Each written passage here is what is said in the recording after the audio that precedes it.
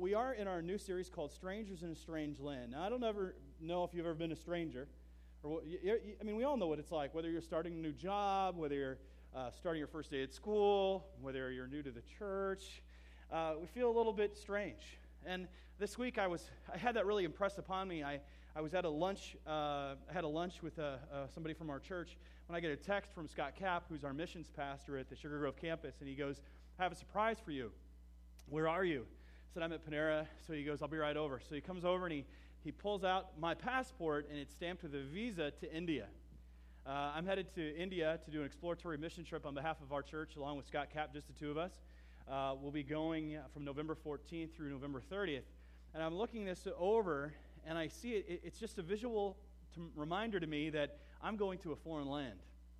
And I'm going to stick out like a sore thumb. I've been studying on the history of India. I mean, trying to encapsulate this very, very huge, ancient country and trying to understand the different languages and the different people groups and all the different religions that are there. I mean, it's hard to encapsulate 1 billion people. But as I look at this, I look at this visa, and I keep going, I'm a little nervous about going whenever you're traveling. I'm going to be away from home. I miss my family.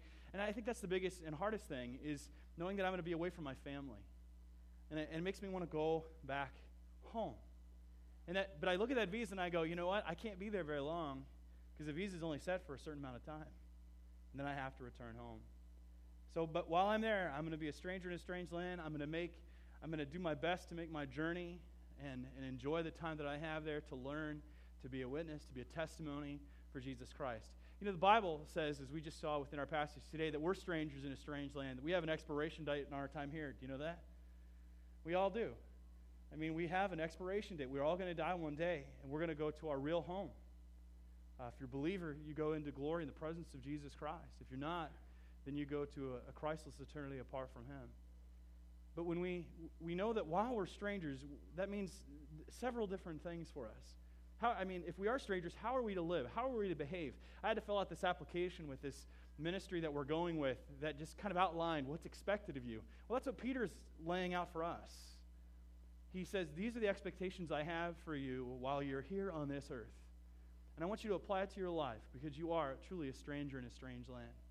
So today we're going to see how Peter has written to us on how we are to behave while we are here on this earth until we get home to glory with them. But before we get further into that, let's pause for a moment and ask for God's blessing on our time together. Let's pray. Father, I ask that you speak through me right now, broken a vessel though I am. And Lord, I pray that your Spirit, through your word that you have made alive, might touch each one of us and draw us nearer to yourself, that we might walk closer with you, and that your name might receive glory through us. We pray this in Jesus' name. Amen. So let's see what God has for us through Peter as we jump right into this. This letter starts off with Peter, an apostle of Jesus Christ. He's laying out his identification. Now, we need to understand what's going on during this period of time. We see that he is an apostle, which was one of those 12 designated individuals that Jesus had set apart to be special ministers for him, that had been there at the very beginning of his ministry and that had gone on and seen the crucifixion and the resurrection of Jesus Christ. We've talked about Peter in our last series, actually a couple series, last year's series, which was on Mark, because the book of Mark came as an eyewitness account as Peter gave it to Mark to write down. Now, if you're unaware of what's going on at this time, there was a tremendous, persecution was just really beginning. I mean, it was there, but it hadn't cultivated to its entirety yet. Now, Peter is writing from Rome. Some believe that Paul had already been killed. And we get the date of this about 62 to 63, or it could be more like 64 to 67 AD. Because we know that there was a persecution that started by the Caesar Nero. Now, Nero, he was I don't know how else to put it, but he was a lunatic, is what he was. I mean, the history books say or estimate that he lit the city of Rome on fire and then played a violin as it burned. And then he blamed it all on Christians, that they caused the fire, and then he used the Christians as sport. What he did is he put them in animals' cloaks and he put them into the Colosseum and let the animals tear the Christians apart. Or he took the Christians and put them up on poles, doused them with kerosene and lit them on fire so they would keep the street lights lit.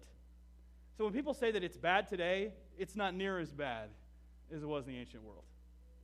And so we understand that there was a persecution going on. Now, whether this persecution had culminated to that level yet, we don't know. Scholars aren't sure if it was right during that period, right before it started, or right after. I mean, we know that Peter was killed during this persecution. So Peter is riding from Rome. Some people think Paul is dead because he has some of Paul's normal traveling companions with him.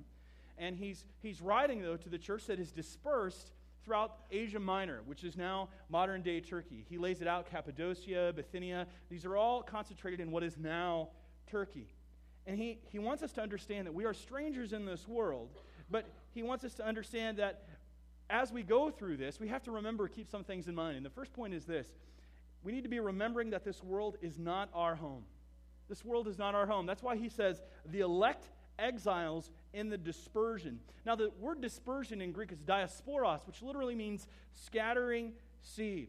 And it's a picture of the Jews in the Old Testament. The Jews had been exiled from their land different times.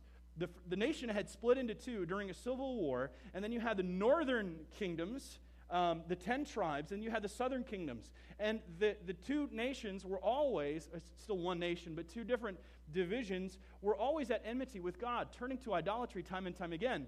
And the 10 northern tribes, finally God said enough.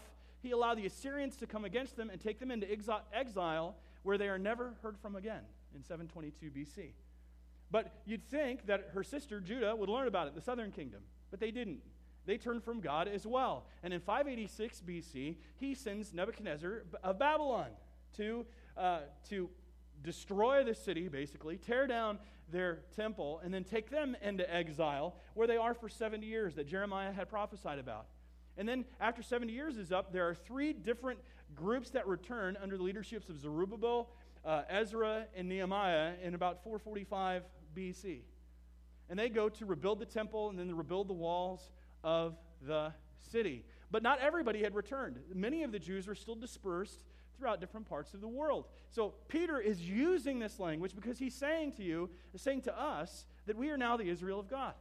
Not that we have replaced Israel, ethnic Israel, but we are now spiritual Israel. By faith in him, we are recipients of the promise that was made to the Jewish race and the purpose for the Jewish race, which was to be a light unto the nations, and it was to produce the Messiah who would be the Savior of the world. And by faith in him, we are now called the Israel of God. That's what Paul refers to in Galatians chapter 6, verse 16. He says, you're now the Israel of God. Now, we haven't replaced, again, ethnic Israel. Ethnic Israel has a responsibility to fulfill within the end times, as Romans 9 through 11 states. However, now we are the elect exiles of God, meaning that we are God's people within this world, which means that we are estranged from our true home. Now, what that means is we are sojourners in this world. Matter of fact, the term exiles is used to talk about a foreigner in a foreign land, like an expat, someone that's away from his home country. And it's not talking about a physical, like a real literal, but it's talking about a spiritual exile, that we're away from our true heartbeat, and that is God himself, to be in the very presence of God. That's what the scripture is talking about. So this world is not our home. It's not our home geographically. There's 4 different ways that it's not our home. It's not our home geographically, as Jesus says. Look at Jesus, John chapter 14. I want to show this to you. And it was interesting. It was referred to in one of the baptismal testimonies. Jesus says, in my Father's house are many rooms. If it were not so, would I have told you that I go to prepare a place for you? And if I go and prepare a place for you, I will come again and will take you to myself, that where I am, you may be also. He's saying, I'm getting your home ready. I'm preparing you. Because geographically, this world is not your home. We know that this world, as it is, it's passing away. 1 John says this in 1 John chapter 2, verse 17. And the world is passing away along with its desires, but whoever does the will of God abides forever. The idea is abides forever in the presence of God, to be able to be in his presence at all times. And we have a very wrong caricature or picture of what heaven will be like. Again, we talk about it being on clouds of white with harps and big giant diapers. And that's not the way it is. It's the most biggest delight and pleasure that you could ever possibly have within your life. So we understand that we are exiles, just like Israel was, which means strangers, sojourners, resident aliens. So we're not only exiled geographically, we're also exiled sociologically. Sociologically. We are to look different from this world in which we live. And I'm not talking about Amish different, like Amish weird. That's not what I'm talking about. I mean, many of us have known Christians that are weird, but not a good weird. Do you know what I'm talking about? Okay, if you don't, then you might be that person. Okay? But there's like a good weird. There's a bad weird and there's a good weird. It's a good weird in that you're living according to a different moral standard. Your life looks different. It sounds different. It even smells different. I'll get to that in a second. Now, what do I mean by that? And what did the early church do that made them look so different? It's fascinating to me that Pliny the Younger, who is a ruler within the ancient Roman world, he writes to the Emperor Trajan because they're dealing with this Christian infestation in his mind. And how do we deal with the Christians? And he writes back to Emperor Trajan and he goes, how do I deal with them when I question him? How do I deal with the kids and how do I deal with adults? Is it the same way? What about the men and the women? How do I differ to them? And then he lays out for Trajan exactly what was going on within the Christian community. I want us to see this just for a moment. It's pretty fascinating that we get this look into this. He says, they affirmed, he's giving some look into what the beliefs were of the early church. He says they affirmed the whole of their guilt. They confessed to being guilty of being Christians. Or their error was that they met on a stated day before it was light. So they got up really early in the morning. So no more being late to church, okay? Just no more being late. These guys were up before dawn. All right, stated before it was light and addressed a form of prayer to Christ as to a divinity. So they were praying, right? This is their crime. And they addressed a form of prayer to Christ as to a divinity, binding themselves by a solemn oath, not for the purposes of any wicked design, but never to commit any fraud, theft, or adultery, never to falsify their word, nor deny a trust when they should be called upon to deliver it up, after which it was their custom to separate and then reassemble to eat in a harmless meal. Yeah, they should be arrested for that. But it was. The Roman world thought that was a threat. Matter of fact, he goes on to say in that letter that I tortured 2 women prisoners to find out if it was true, and it was. But yet they still decried it being illegal because Jesus was described as Lord, and they refused to continue on in the pagan ideals and morals of the Roman world. They were different. See, we are different, or we are to be different. I was talking with a young man this past week who had left Christianity, and he was talking about how his life was and how these different individuals had basically kind of lured him away, and he said they were really influential in leading me away from the faith, but now they want me to go back because his life's a lot different now, and he's not near as attractive. And finally, he just lamented to me, and he said, why do they care how I live my life? And I said, you know why? It's because Jesus says that when you come to know him, you become a light. You could become a light, whether you want to be or not. If you truly say that you confess Jesus, you become a light to a dark world. As Jesus said in Matthew chapter 5, verse 14 through 16, you are the light of the world. The city set on a hill cannot be hidden, nor do people light a lamp and put it under a basket, but on a stand, and it gives light to all in the house. In the same way, let your light shine before others, so that they may see your good works and give glory to your Father who is in heaven. I told him, I said, you know what? God made you a light. You're a lighthouse in the midst of a dark place. And when you turned away from Jesus, your light went dim, and they couldn't find their way any longer. Because they looked at your life, and they found hope. They might have disagreed with you, but they were convicted. And though they hated it more that you turned away, because when they saw you staying true in spite of their opposition, it gave them hope that what you had was real. And when you turned away, that showed you didn't have any real. And that made them not hope. See, God wants us to be lights in the world, and it's hard. And he didn't know how many people that he affected until he turned away. See, God has placed you as a light. You don't even know it at times. That people are looking at your life. You may not think you have any influence whatsoever, but people aren't necessarily looking at what you say. They're looking at what you do. And it's for all of us, and we know we all fall short. That's why we have forgiveness, and that's why we're all being sanctified in process and growing in our relationship with Jesus Christ. See, God has made us to be lights. He's made us to look different, to sound different. They weren't engaging in any type of slander or adultery. Their lives, in essence, smelled. Sounds strange, doesn't it? Smelled? I want you to look at this scripture with me. 2 Corinthians chapter 2, verse 14 through 16. Paul says, "But thanks be to God, who in Christ always leads us in triumphal procession, and through us spreads the fragrance of the knowledge of Him everywhere." In other words, we smell. "For we are the aroma of Christ to God among those who are being saved and among those who are perishing. To one a fragrance from death to death, to the other a fragrance from life to life. Who is sufficient for these things?" In other words, that when if you are truly in the presence of Christ, that other people will see you and interact with you and smell Christ in you. Some will love that and want to be more around you and know more about Jesus. Others are going to be, "I don't want this. It smells like death to me. It's taken away my fun." So we have to understand that God has made us to be that way. So we're geographically exiles, we're sociologically exiles, we're also theologically exiles. Theologically exiles. God has chosen us. It says in the scripture that we are elect exiles. The Greek word for elect is electois, which is to refer to those whom God has chosen from mankind generally and to draw for Himself. And it's for a reason, and that's to obey Jesus Christ. Now, before we get caught up in that age-old theological debate, did God choose you or I chose Him? Yes, both are true. Okay? We have to understand what the purpose of election was. Now, Leslie Newbegin, who is a missiologist, someone who studies mission, was a missionary to India for several years, he said this, and I want to draw your attention to this quote right here. He says, "The answer is to be found in the doctrine of that permeates and controls the whole of the Bible, the doctrine of election." Okay, this is a very biblical doctrine, and he lays that out.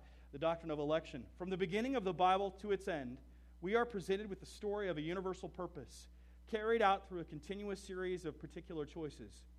God, according to the biblical picture, although He is the creator, ruler, sustainer, and judge of all peoples, does not accomplish His purpose of blessing for all peoples by means of a revealer simultaneously and equally available to all. He chooses one to be the bearer of His blessing for the many. Abraham is chosen to be the pioneer of faith and so to receive the blessing through which all nations will be blessed.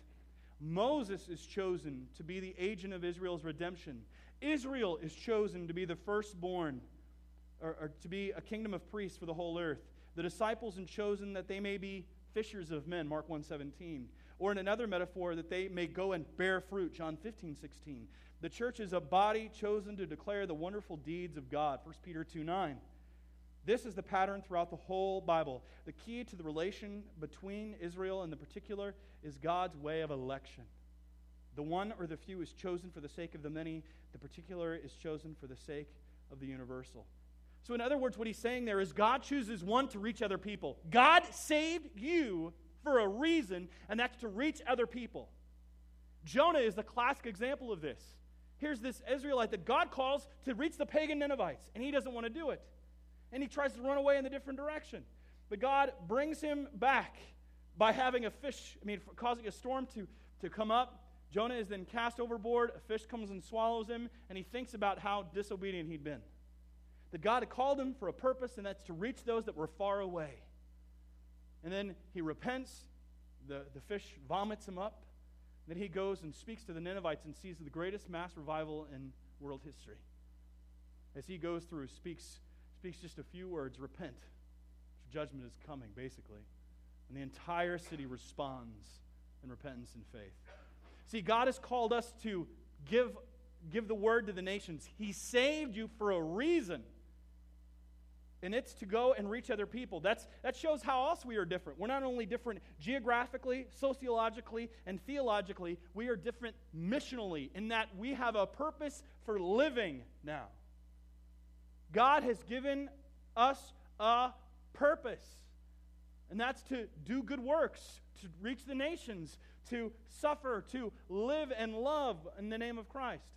Newbegin again, he says this: to be chosen, to be elect, does not mean that the elect are the saved and the rest are the lost. To be elect in Christ Jesus, and there is no other election, means to be incorporated into His mission into the world, to be the bearer of God's saving purpose for this whole world, to be the sign and the agent and the first fruits of His blessed kingdom. which is for all. It means, therefore, as the New Testament makes abundantly clear, to take our share in his suffering, to bear the scars of the passion. It means, as Paul says elsewhere, to bear in the body the dying of Jesus, so that the life of the risen Jesus may be manifest and made available to others.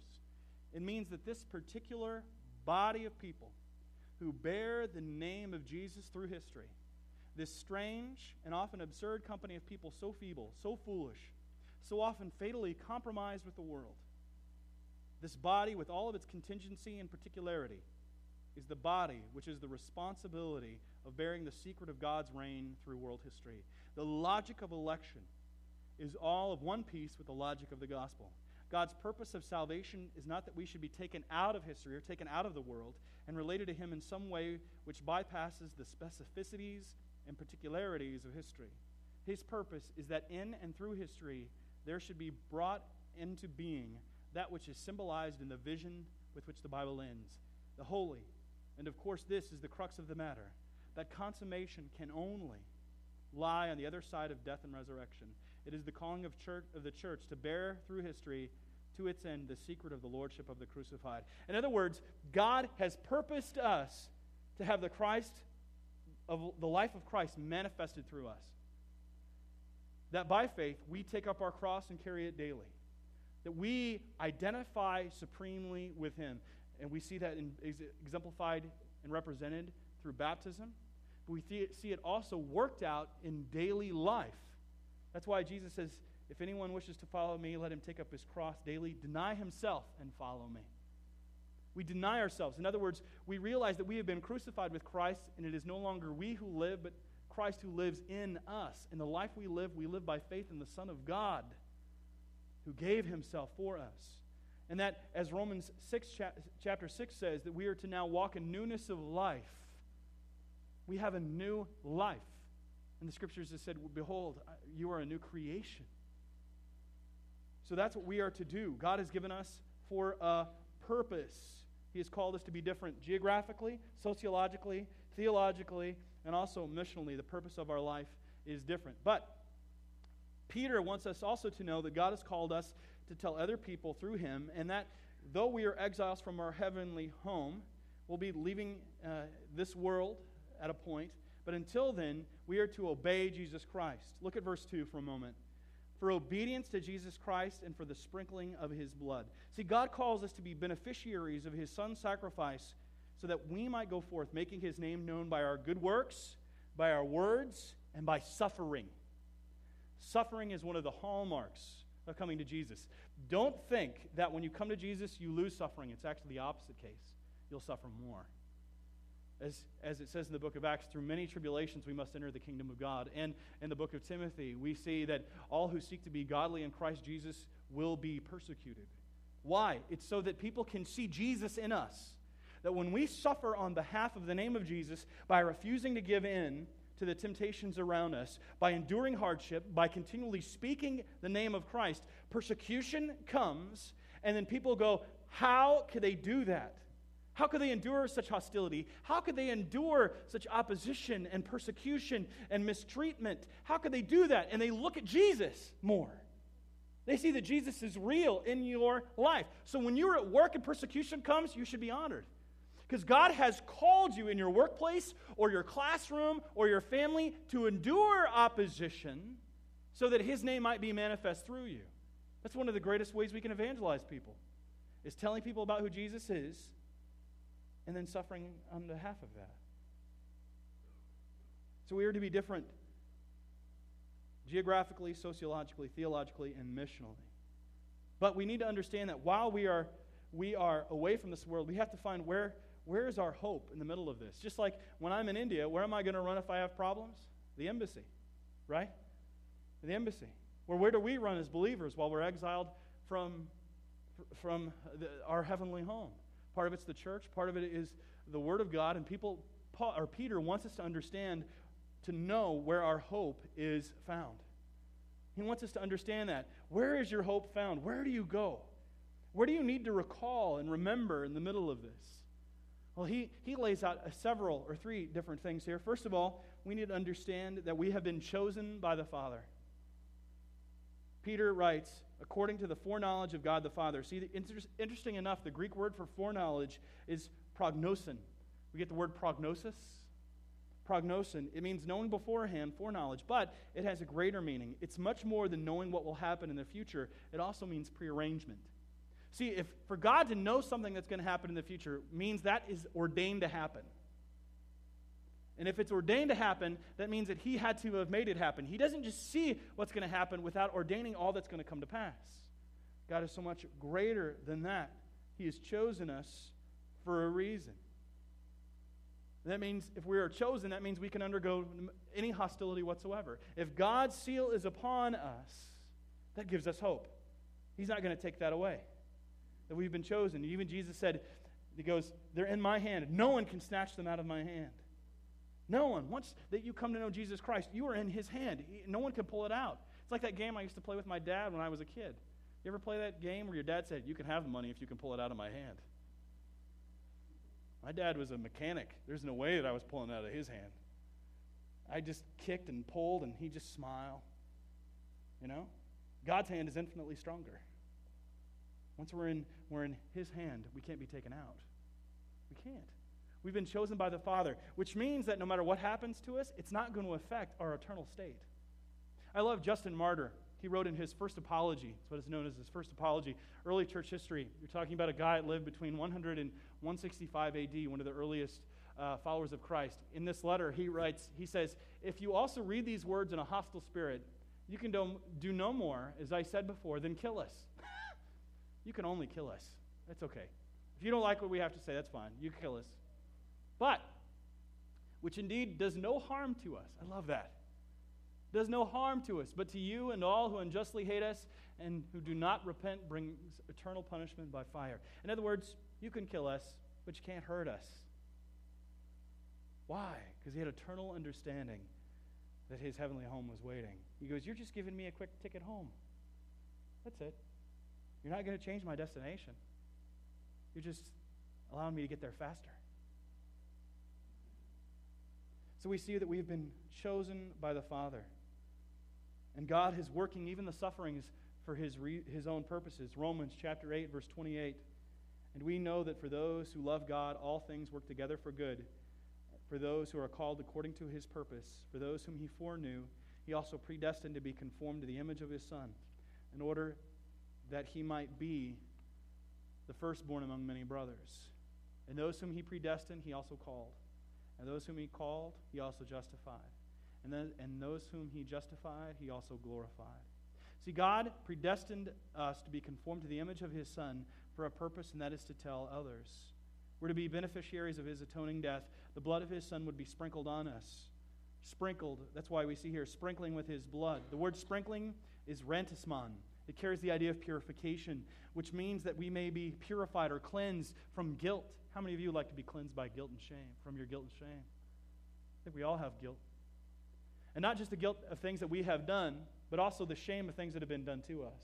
See, that's the magnificent thing about Jesus' death. So often we talk about taking the guilt away from the things we have done, and he does. But there's also the things that have been done to us, the hurt, the pain. So often we think that God's grace, we say it's for everyone, and his forgiveness is for everyone, but all too often there comes a crime so heinous that we say there's no more forgiveness. But we fail to understand that God's gift and his grace is so much greater than us.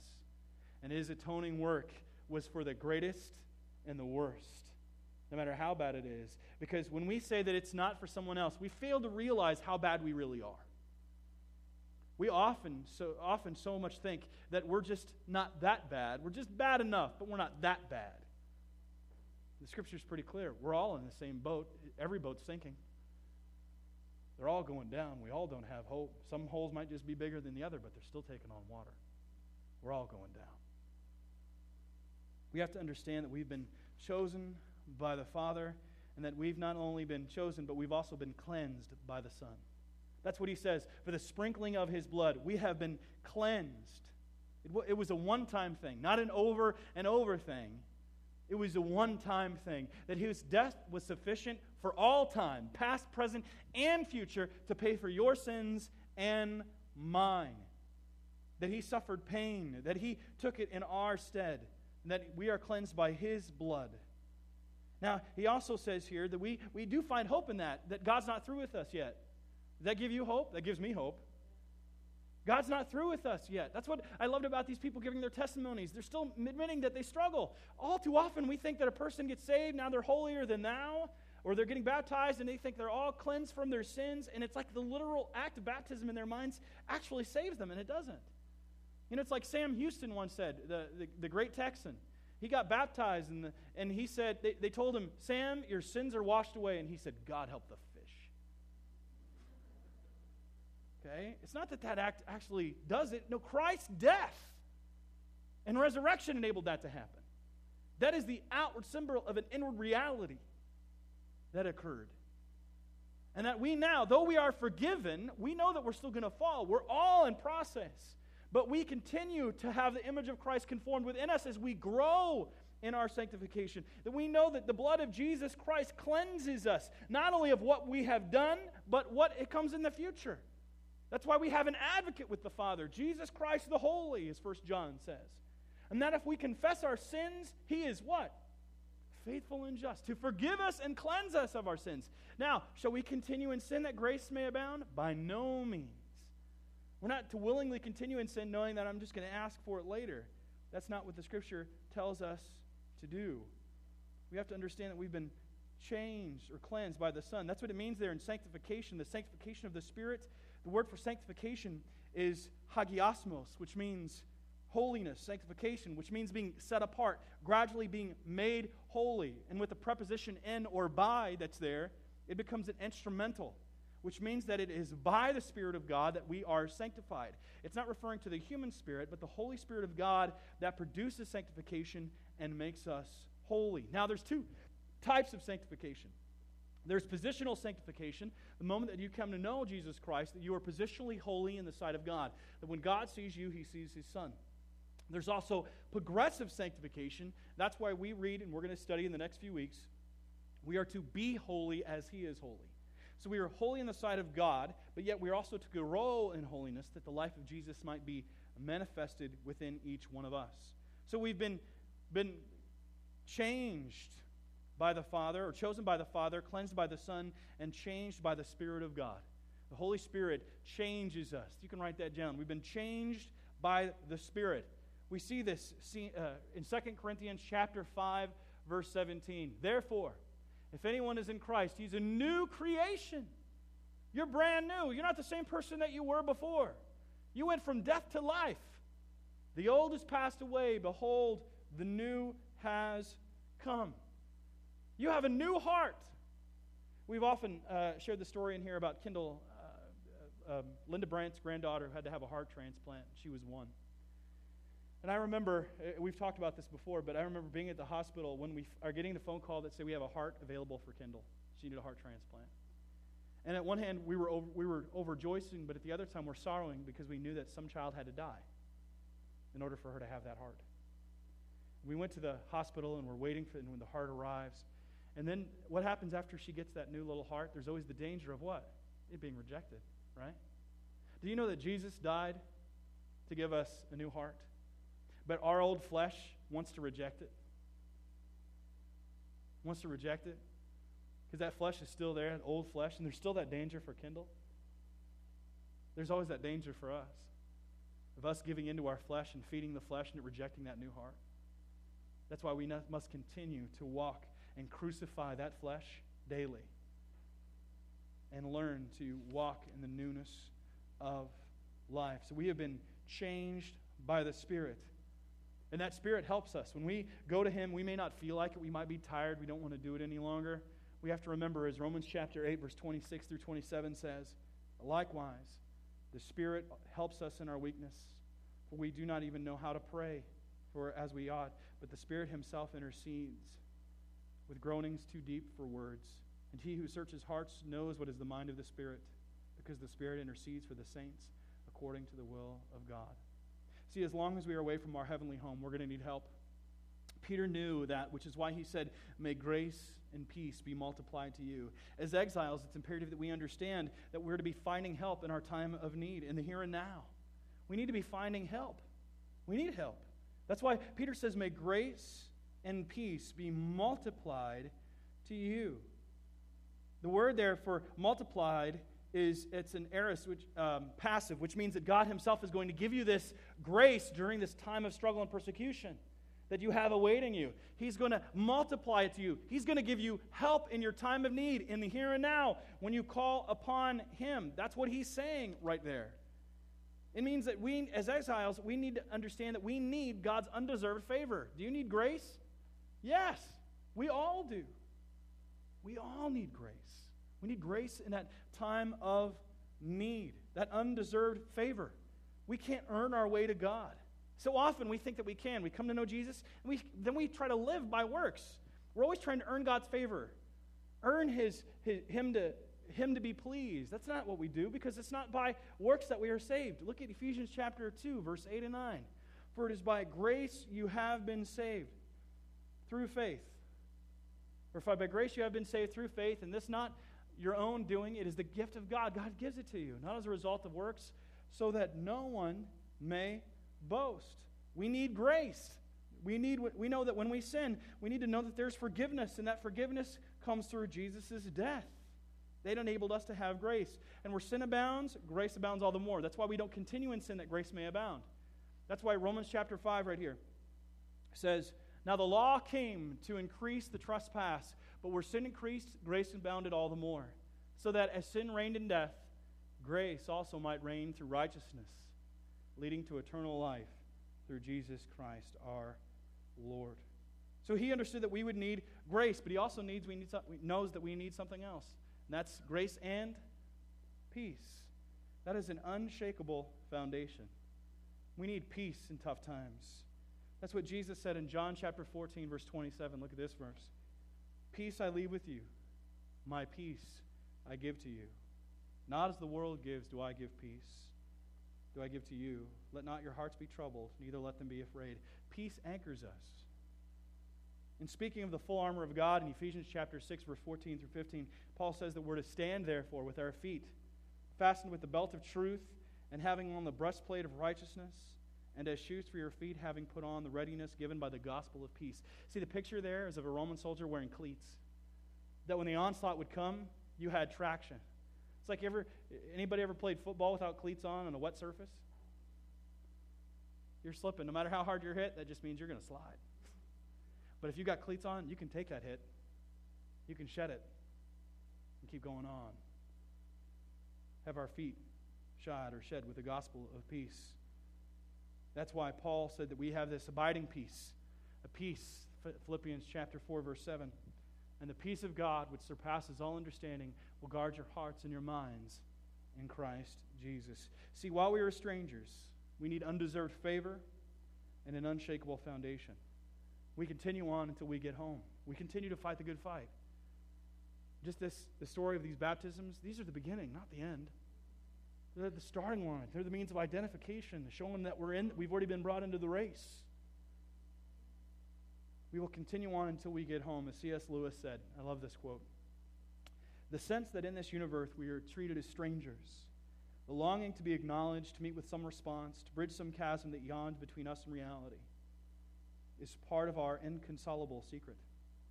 And surely, from this point of view, the promise of glory becomes highly relevant to our deepest desire. For glory means good rapport with God, a report with God, acceptance by God, response, acknowledgement, and welcome into the heart of things. The door on which we have been knocking all our lives will open at last.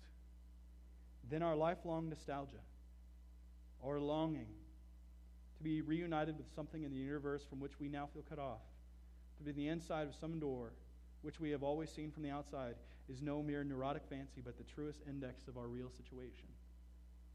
At present, we are on the outside of the world, the wrong side of the door. But all the leaves of the New Testament are wrestling with the rumor that it will not always be so. Someday, God willing, we shall get in. We shall get home, going to be in glory with God. I want to conclude with this little story that I remember reading. Perhaps you've heard of it. Ray Stedman tells about the story about an old missionary couple that had been serving in Africa for about 40 years. That they made their way home from Africa. They took a boat to get to England. And from England, they boarded another boat And on this boat, unbeknownst to them, was the former president, Teddy Roosevelt. He'd just been out of office for about a year. He was finishing off an expedition that he'd been on in Africa in 1910. And there was a big party to see him off. The bands had come out, and they had all these streamers flying. And it bothered the husband of the missionary husband. They make their way back, and what greets them is something that even bothers him even more. It's a huge ticker tape parade. The mayor's there. All of these different people are seeing them. And he said, it's not fair. It's not fair. Here this guy is. He's a president of the United States, and he just come back from a big game safari, and all these people are celebrating him, but there's no one at all to greet us. And his wife says, honey, you need to deal with God on this. Why don't you go talk to God? So he goes in the room, and he comes back in a little while, and he's got a smile on his face. And she says, what happened? He goes, well, God took care of it. She said, well, what did he say? He said, honey, he told me that we're not home yet. Though he came home and he got that homecoming party, this isn't our home. And though we might suffer for a while and we look for earthly adulations and jubilations and parties and festivities and praise, that doesn't come until we reach our heavenly home. When we see the eyes of the one who made us, when we stare into his presence and we see the marks on his hands and on his feet, the mark on his side, that bear the marks of his love for us, and he has his arms wide open and he says, well done, good and faithful servant. Enter into your glory. What a day of rejoicing that will be. And you know that's available to everyone without exception, that if you repent of your sins and believe in Jesus Christ, that he will save you. Doesn't matter where you've been. Doesn't matter what background you come from. Doesn't matter what family members you have. That if you believe in Jesus Christ, that he receives you unto himself, that you believe that he died on the cross in your place, and place your faith in him, you'll have new life. He offers it to you. And for those of us that have been in Christ, he says, continue to press on. Find grace and help in your time of need, that you are sojourners for a time, and that one day you will enter into your true home, and we will celebrate together. Let's pray. Our Father and our God, we come before you thanking you for what you've done. And Lord, today, if there's someone here who has not yet trusted in you, Lord, I pray that you might touch their heart to receive you as Lord and Savior of their life, that they might, by faith, confess with their mouth that you are Lord and believe in their heart and that you will save them. Lord, give them the grace to bear up, the peace to transcend, as persecution undoubtedly comes, as friends and family members seek to understand. May they be truly light set on a hill. And Lord, may they truly take their place as the elect exiles that we all are. So Lord, help us to look forward in faith to the day that we will enter into your presence, when we shall be home. What a day of rejoicing that will be. Lord, glorify yourself in our midst. And Lord, bless those who seek to follow you. Give us the grace to bear up underneath all of the hardships and circumstances we face. And let your name be evident in each one of our lives and in our church. In Jesus' name, amen.